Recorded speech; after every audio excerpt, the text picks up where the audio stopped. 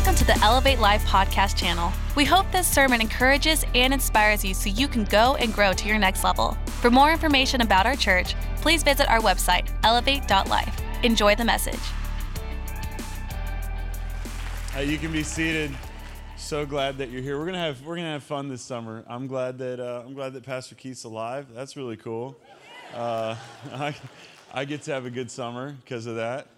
We're gonna get started just here in a minute. We're gonna talk about some things that we feel like God wants us to talk about as a church. But before we do, let's just pray. So God, we just thank you this morning that you know what's going on in our lives. God, you know what's happening in our families. You know what's happening in our church. You know what's happening in our businesses, everything. And you know what's happening in our hearts. And God, I pray that even more than anything that happens in a physical sense, any word that's spoken by a person or anything that we read, I just thank you that we're spiritual beings. And so you can speak directly to our spirit. And we just pray that you do that. I pray that it wouldn't be about anything that I say, but it would be just, God, about what you want to say directly to us. We just pray that you'd move, that you'd talk to us, to our hearts, that you'd lead us and guide us. You know exactly where we're at, and we believe a word from you can change our life. In your name we pray. Amen. Amen. So we're talking about Game Over. That's been our series title. And so some of you that do not participate in the video game subculture in the world, number one, you're missing out, and I don't know what's wrong with you. Number two, we're talking about a game called Portal today, and you might not have ever heard about Portal. Some people are really excited because Portal's a great game. So The Cake is a Lie is my title, and I'm going to tell you a little bit about why the title is The Cake is a Lie. So in this video game called Portal that came out a few years ago, you're required to do numerous tasks in a research facility, and you're guided by a computer. So you have this computer that's talking to you, and this computer repeatedly mentions throughout the game that if you can finish all the experiments and do everything that you're asked to do, then you're going to get cake. And so which we have a representation of today here on the stage. So you're going to get cake. Now this is GLaDOS, the robot that's guiding you through. So here's what you discover though while you're playing the game. While you're playing the game, you quickly realize that the cake is a lie. So you come to a part in a level where it's hidden and someone has written on the wall, the cake is a lie. And not only will the computer, your friend that you thought was this robot friend, not only will they not give you cake at the end, they're actually going to try to kill you. So this is the end of like kind of the last level where you're going to go get your cake, but it's actually fire. So the cake is a lie. Here's what the cake is a lie means. Not just for the sake of our talk today, but the cake is a lie has kind of become this cultural meme. And what it means is that you are chasing after an empty and unattainable goal. So what we think is going to win, what we think is going to be the thing that we're striving for, the thing that we think we're living our life for, we're aiming for, we're pushing for, we're pressing for, we're pushing all the buttons for, all that different kind of stuff, that is not going to be the win at the end. You're going to get to the end and realize that there's fire, there's not cake. So this is a real cake. I'm not going to do anything with this cake.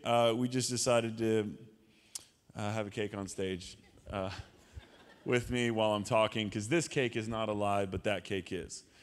So last weekend we talked about, we laid the foundation for this whole kind of series, this flow that we're in as a church. And what we have to do is we have to come, the reason why this series is called Game Over is because we have to come to the end of the game. We have to understand that there is a way that Jesus wants us to live that is completely different than our natural human way of being.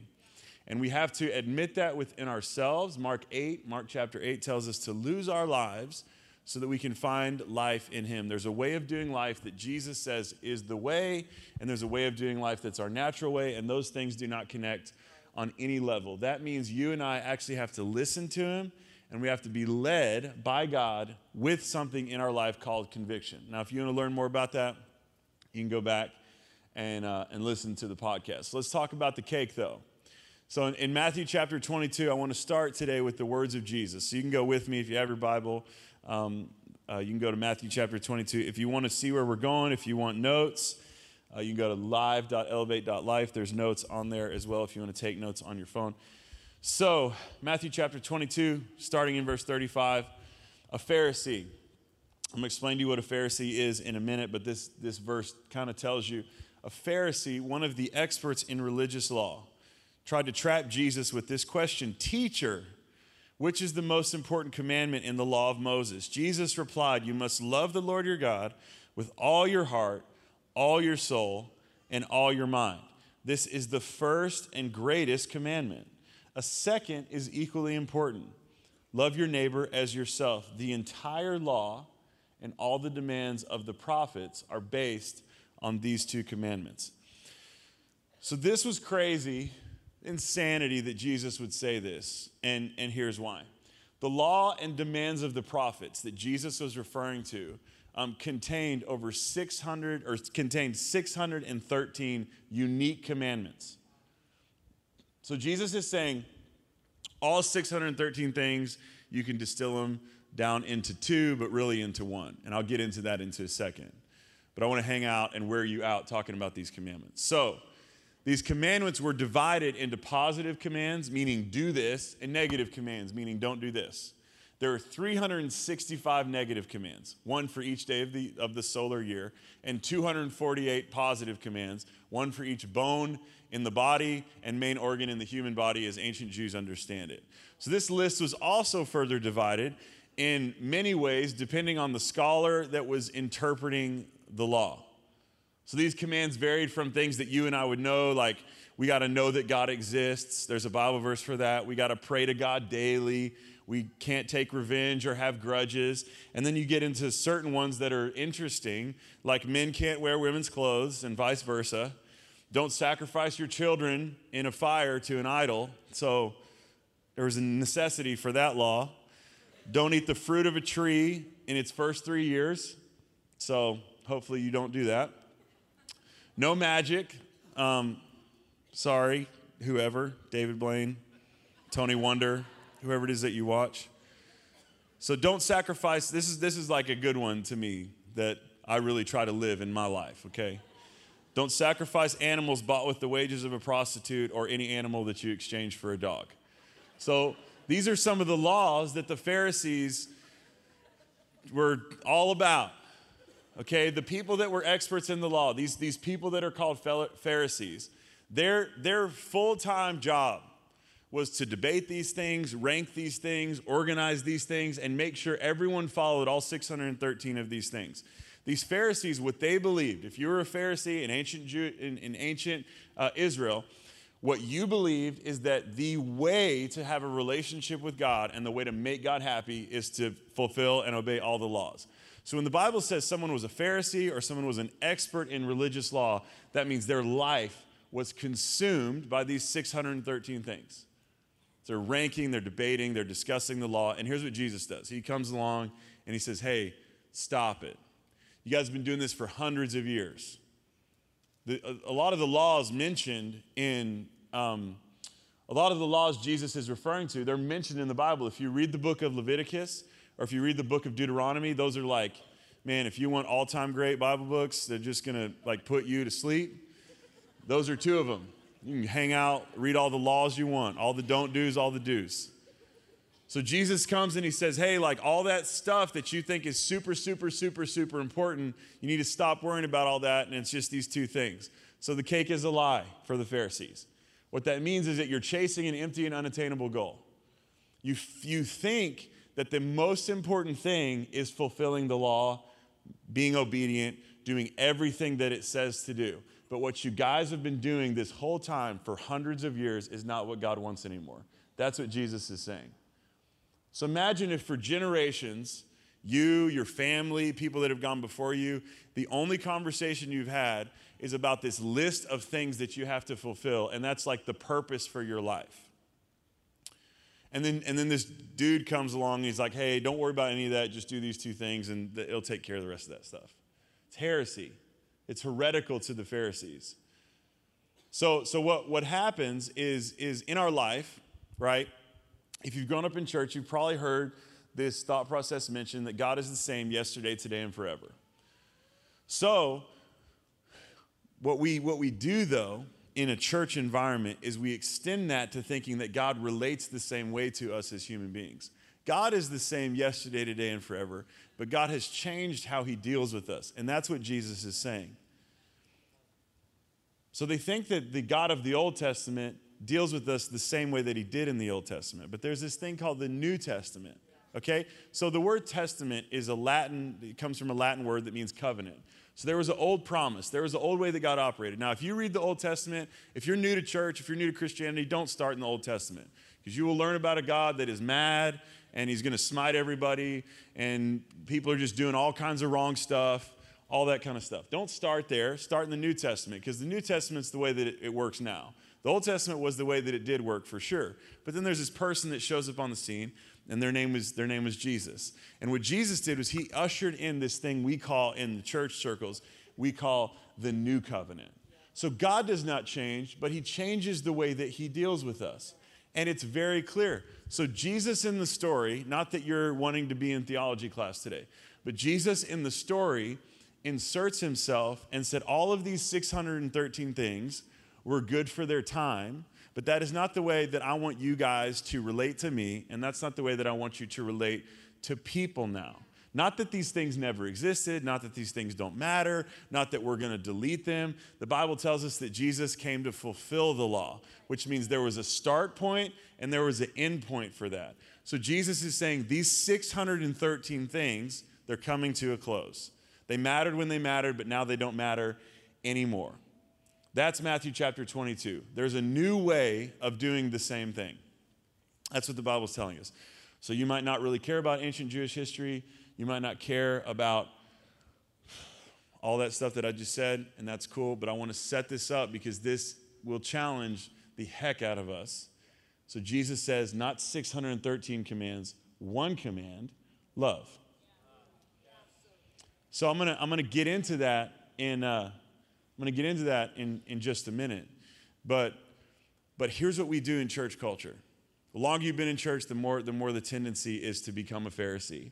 And what a Pharisee is a Pharisee is a person that their life is about obedience and relating their relationship to God with obedience. So if I think in my mind, bad things are happening to me because I've disobeyed God, I have a Pharisee mindset. Jesus came to end that.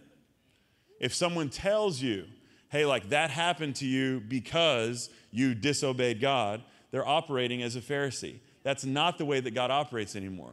Read the New Testament. Now, you don't have to trust me. I'm not asking you to trust me. I'm just saying read the New Testament, see how God operates.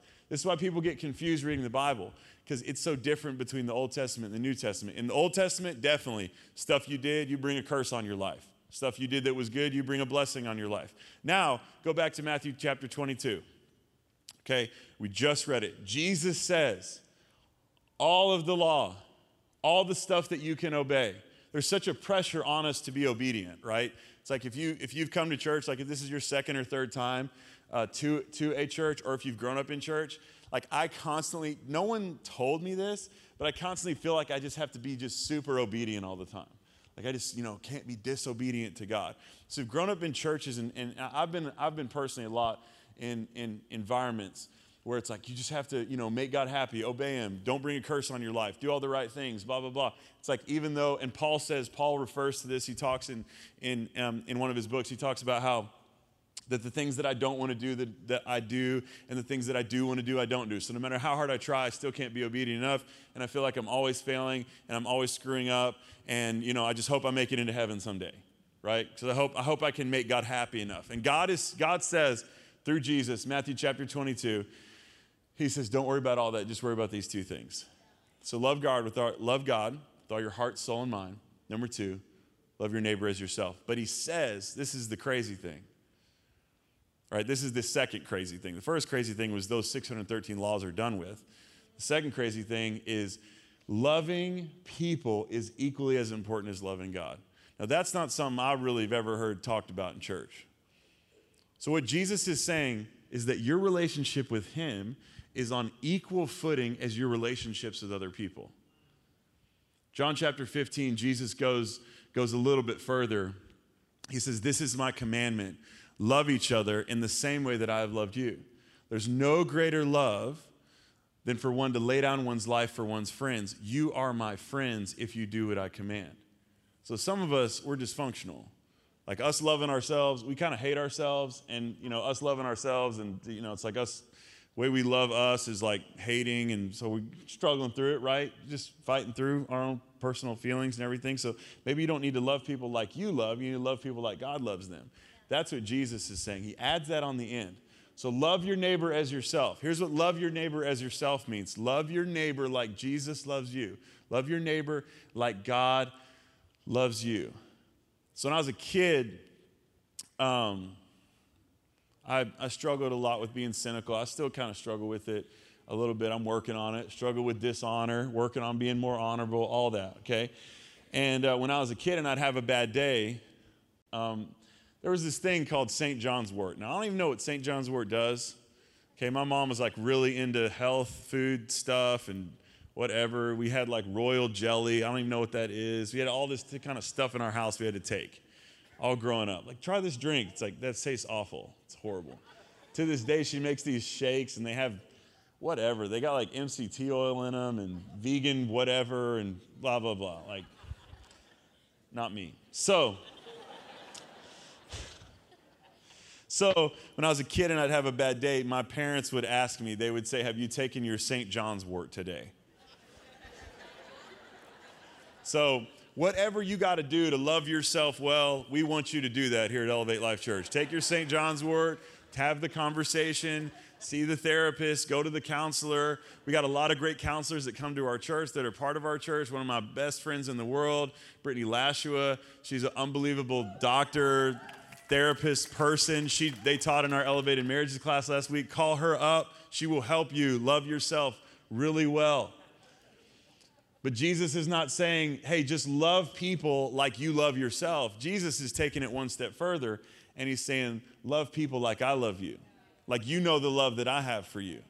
Romans chapter 13, in the Message version, I love the way that the Message version plays this out. Paul says, don't run up debts, except for the huge debt of love you owe to each other.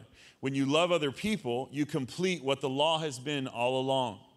The law code: don't sleep with another person's spouse, don't take someone's life, don't take what isn't yours, don't always be wanting what you don't have, and any other don't you can think of, finally adds up to this: love other people as well as you love yourself.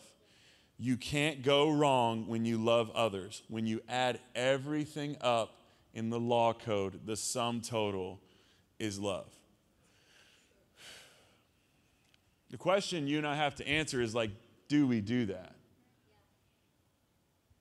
Especially those of us, like I've said, that have walked with God a long time, that feel like we've walked with God a long time. It's really easy to slip into this mode of thinking that my relationship to God is somehow purely based on my obedience to him and whether or not I can follow all these laws and follow all these commandments and do all this stuff. And Jesus is like, 2,000 years ago, by the way. I'm not giving you, this isn't like a book of the Bible that we wrote last week. This is the Bible 2,000 years ago. Jesus, the founder of our faith, the CEO of the church, all of that, saying, hey, here's how it works. So my question to myself is, how has it become in culture where it's not that way? I don't understand, because we're supposed to be following this dude.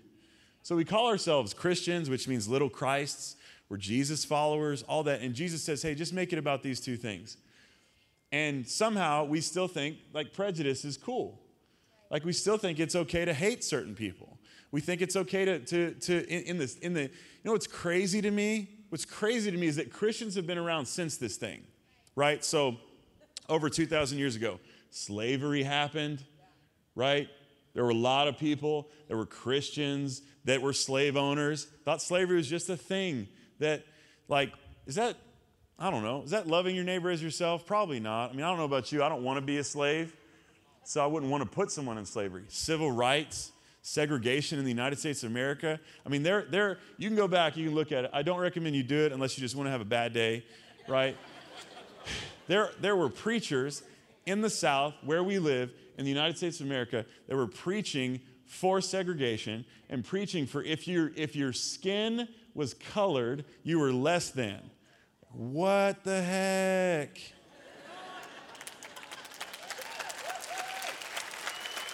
There are people that we know that still feel like that's a thing. And these people These people call themselves Jesus followers. They're like, I'm living the Jesus life, brother. You are. You loving your neighbor as yourself? Because that's what he said the most important thing was. Who's your neighbor? Read the story of the Good Samaritan. The neighbor is anybody that's around you, a human being. So we've, like, culturally, as Christians, I'm like sitting here going, I don't even know, like, maybe one day we'll all die and we'll go to heaven and Jesus will be like, you guys all missed it. That's crazy. Y'all don't get in here. It's insane. It's literally insane. It's insane. It's not insane to me that the world is dysfunctional. It's not insane to me that prejudice exists. It's not insane to me that there's racism. It's insane that Christians are that, though. It's insane that someone calls themselves a Christian and they feel justified in hating people. It's insane that someone calls themselves a Christian and they think it's okay to have divides. Socioeconomic, cultural, political, racial, on and on and on I could go. You just can't do it. You can't align it. You can't align it with the gospel. You can't align it with the message of Jesus. So if I'm going to go a way that's divided, then what I have to do is say, hey, I'm not really going to follow Jesus. I'm going to do my thing. Jesus said this is it. That's it. Simple. 2 things. They're both the same rank to me, but 2 things. 2 things you got to do. 2 steps. Step 1, step 2. Step 1, love God. Step 2, love everyone else. There's not qualifiers on there. So, this is why I spent so much time talking about the law, because we can come up with all the stuff we got to obey. We can come up with all the reasons why. Matthew chapter 5, here's how important it was to Jesus. Jesus is talking in Matthew chapter 5, and he says, so if you're presenting a sacrifice at the altar in the temple, and you suddenly remember that someone has something against you, leave your sacrifice at the altar and go and be reconciled to that person, and then come and offer your sacrifice to God. Now, that might not mean anything to you and me, because none of us are ancient Jews. Jesus is talking to ancient Jews 2,000 years ago. Here's what ancient Jews had to do in the temple. There was one temple in the whole country, in Jerusalem. The only place you could offer a sacrifice was at that temple. It wasn't like imagine if in the United States of America there was one church. There's just one physical church we all have to go to, and we all have to worship there. That was exactly what it was like. And so hundreds of thousands of people would all have to go to the temple throughout the year and make sacrifices and atone for their sins. That was a huge deal to God. If you don't make atonement for your sin biblically, God will kill you. That's how freaked out these people were about this thing. So Jesus, the Son of God, comes and he says, I know that we have said this temple thing is really important, but your relationship to people is more important than whether or not you're worried about God killing you or not. So if people would go to the temple and they would wait in line for days. They'd wait in line for days to offer the sacrifice, because guess what? Only the high priest could offer the sacrifice. So not only is there hundreds of thousands of people in line, there's one guy who has to handle this whole thing. It's not a group of people. Like, we've had stuff here at church before where it's like, hey, everyone's gonna come around and Pastor Keith's gonna pray for them. And it's like, just the people in this room, it's hours. It's exhausting for me to watch. I don't do it. It's exhausting for me to watch. So imagine hundreds of thousands of people, right? So this is the context that Jesus is talking to. And he's saying you might be in the middle of waiting in line. And then remember that you've offended somebody or they've offended you.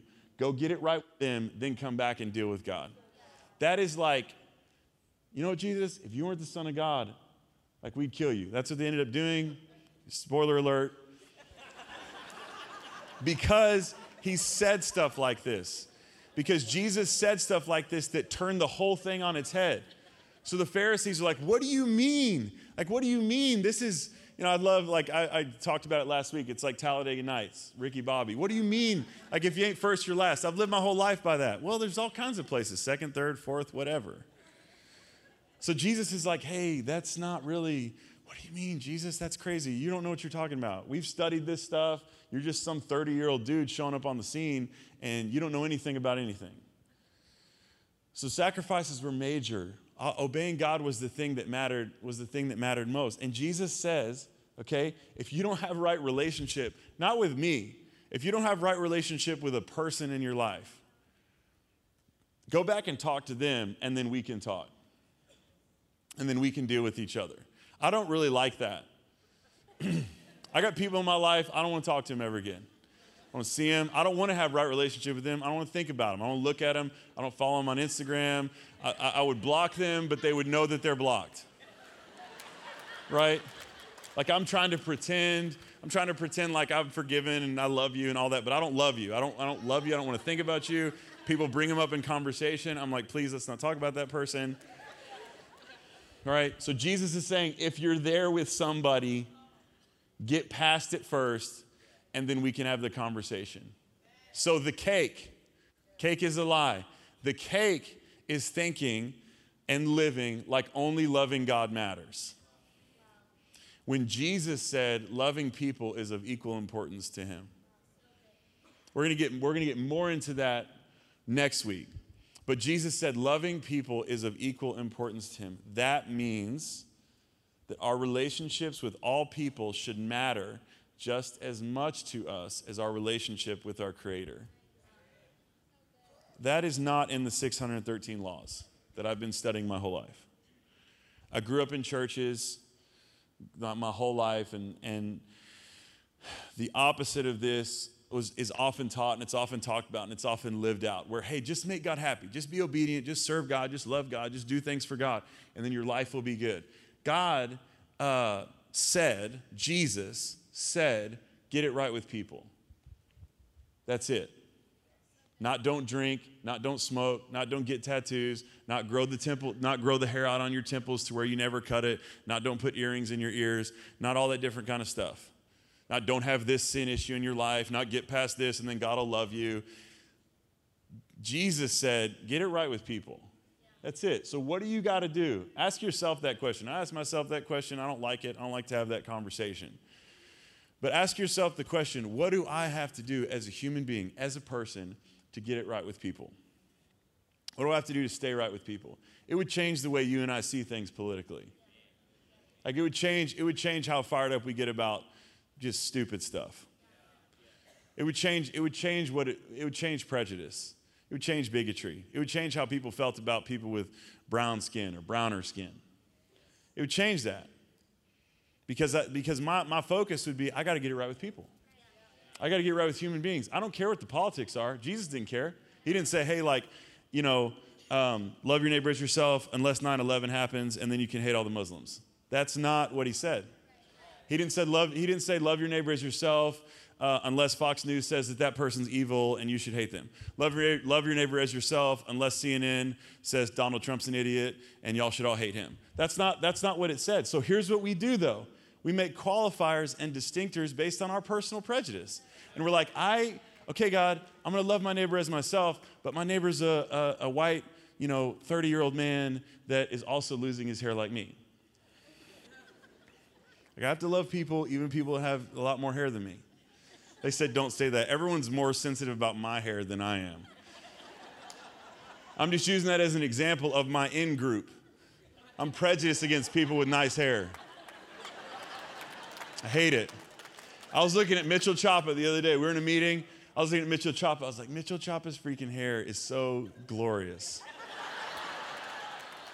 Like, I remember when I had hair like that. Makes me mad at him. I don't even know why. I'm mad at the dude for his haircut. Sorry, it's too real. I'm getting too real with y'all. But we look at the people that, for whatever reason, I don't know what all the reasons are. Ultimately, we got to decide they don't matter because Jesus didn't put qualifiers on it. He didn't say, love your neighbor as yourself unless you've been abused.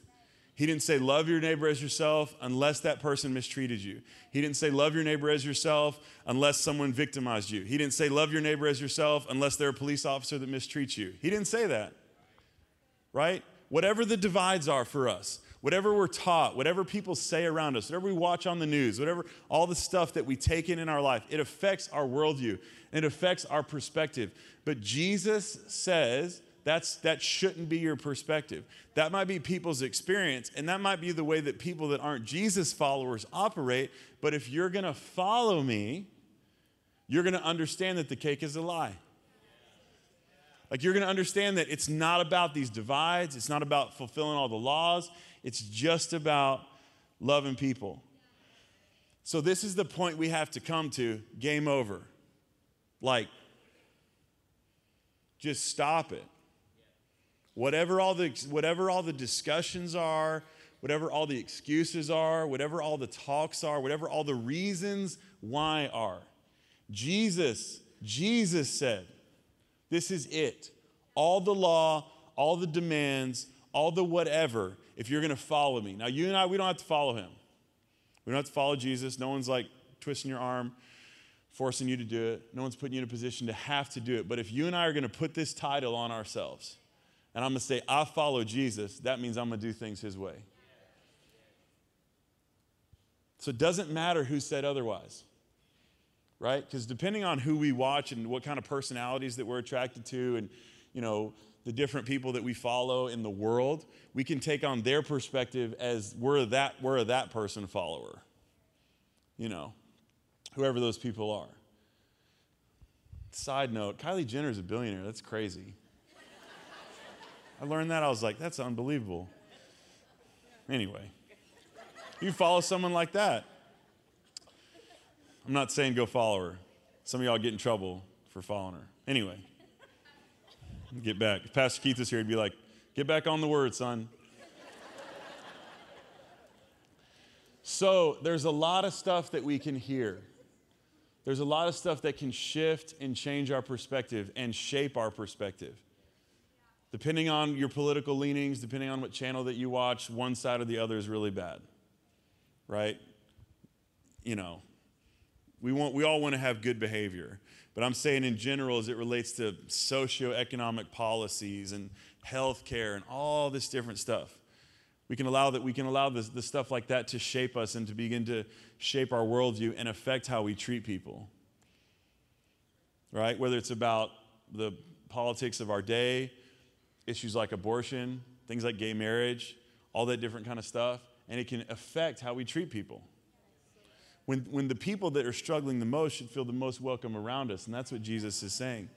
So the people that you and I would identify, okay, the people that you and I would identify based on the law are the worst sinners should be the people that we love most and the people that feel the most accepted by us. But we live in a culture where whatever has happened that puts us in a position where we're like, no, those people are not a part of the group. You're not right enough. You don't follow well enough. You need to repent. You need to get past some things, and then we can talk. And that's not Jesus' conversation with us. He didn't say, love God with all your heart, soul, mind, and strength. Make your friends repent, and then love them as yourself. He said, love people like I've loved you. And that's dangerous. It's dangerous because how does God love you and I if we have a revelation of that? Like my prayer for this series is that we would have a revelation in our personal lives as individuals of how much God loves us. That while we were yet sinners, Christ died for us. That we are screw-ups and we're not going to get it right. And thank God for Jesus. Because I'm not good enough. Like I don't deserve it, but I'm so in need of it. I'm so in need of it because without it, I'm ashamed of myself. Without it, I can't, there's no way I'm going to hit the target.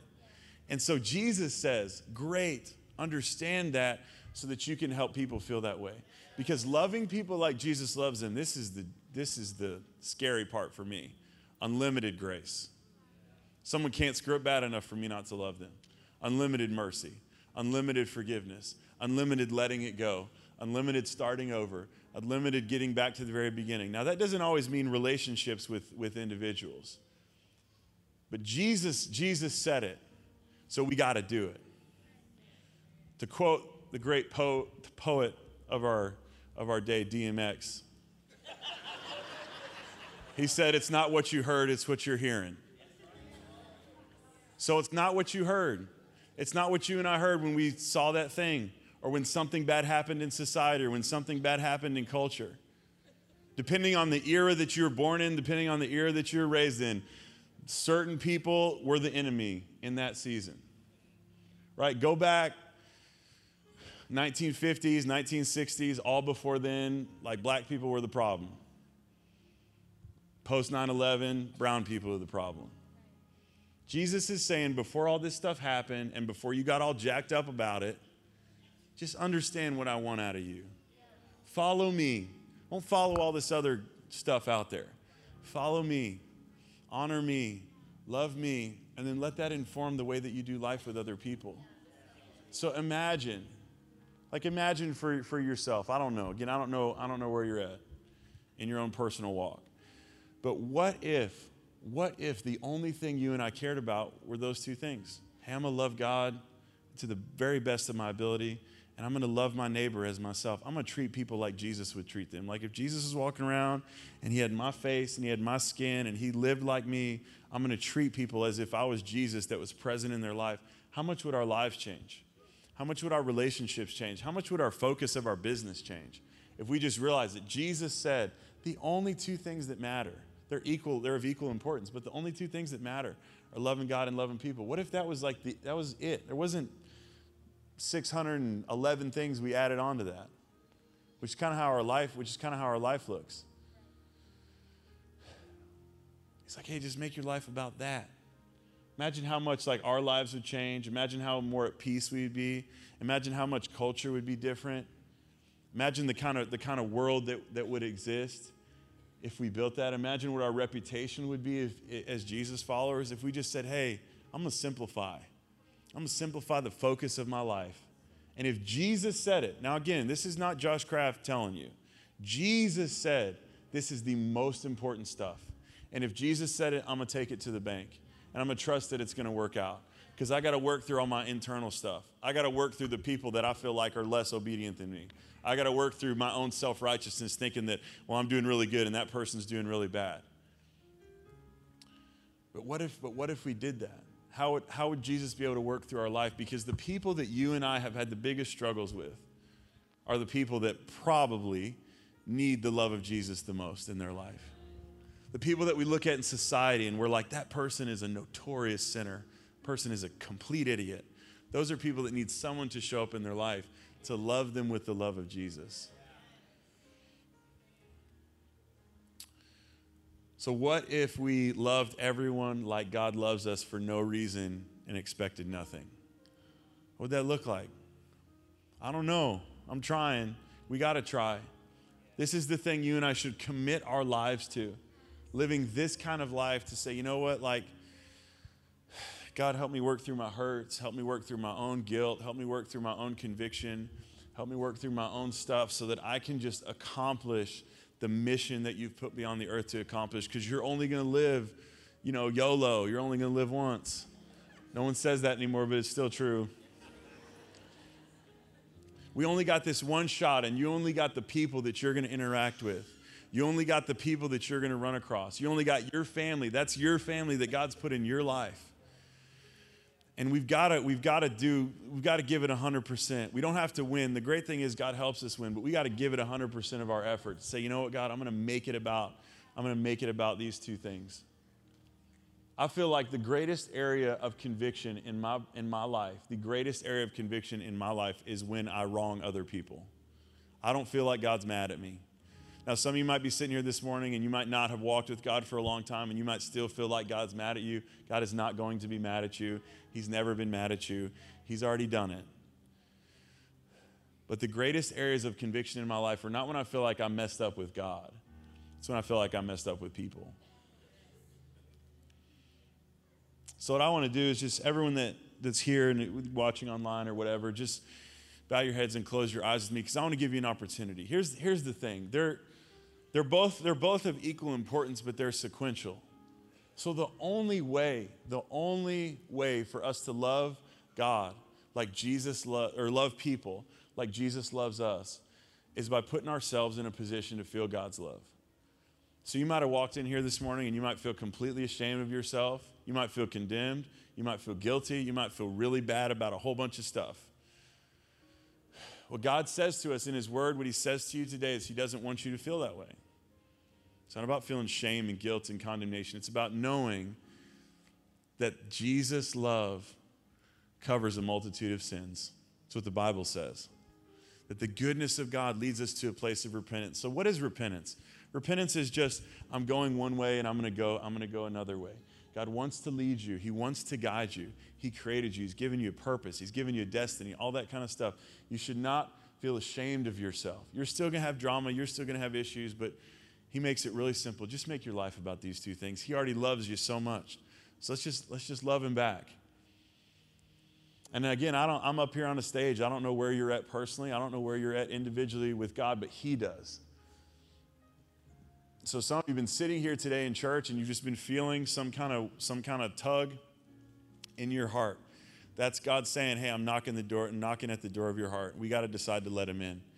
We got to decide to feel that love. We got to decide to let go of our shame and guilt and condemnation and all those different ways that we feel, because he loves you so much. He wants to love people through you. So if you're here and that's you, and you just know on whatever level, I don't know what that is, but I know that the Holy Spirit's doing his work in your life right now. You just know on whatever level, I got to get myself in right relationship with God. I need to accept that love, maybe for the first time. Maybe it's just a new season in your life. I'm not going to embarrass you. You're not going to do anything weird. I just want to count you in a prayer. If that's you, with every head bowed and every eye closed, I just want you to raise your hand and say, that's me. I need to get some things right between me and God right now. I need to accept his love. I need to accept his mercy. I need to get rid of this shame and guilt and condemnation or whatever it is that you feel. You can just put your hands up right now. So I'm going to give you an opportunity. Is there anybody else? So I want everyone that can hear my voice just to pray this prayer and repeat after me. Say, dear Jesus, come into my heart. Forgive me of my sins. Help me right now feel your love.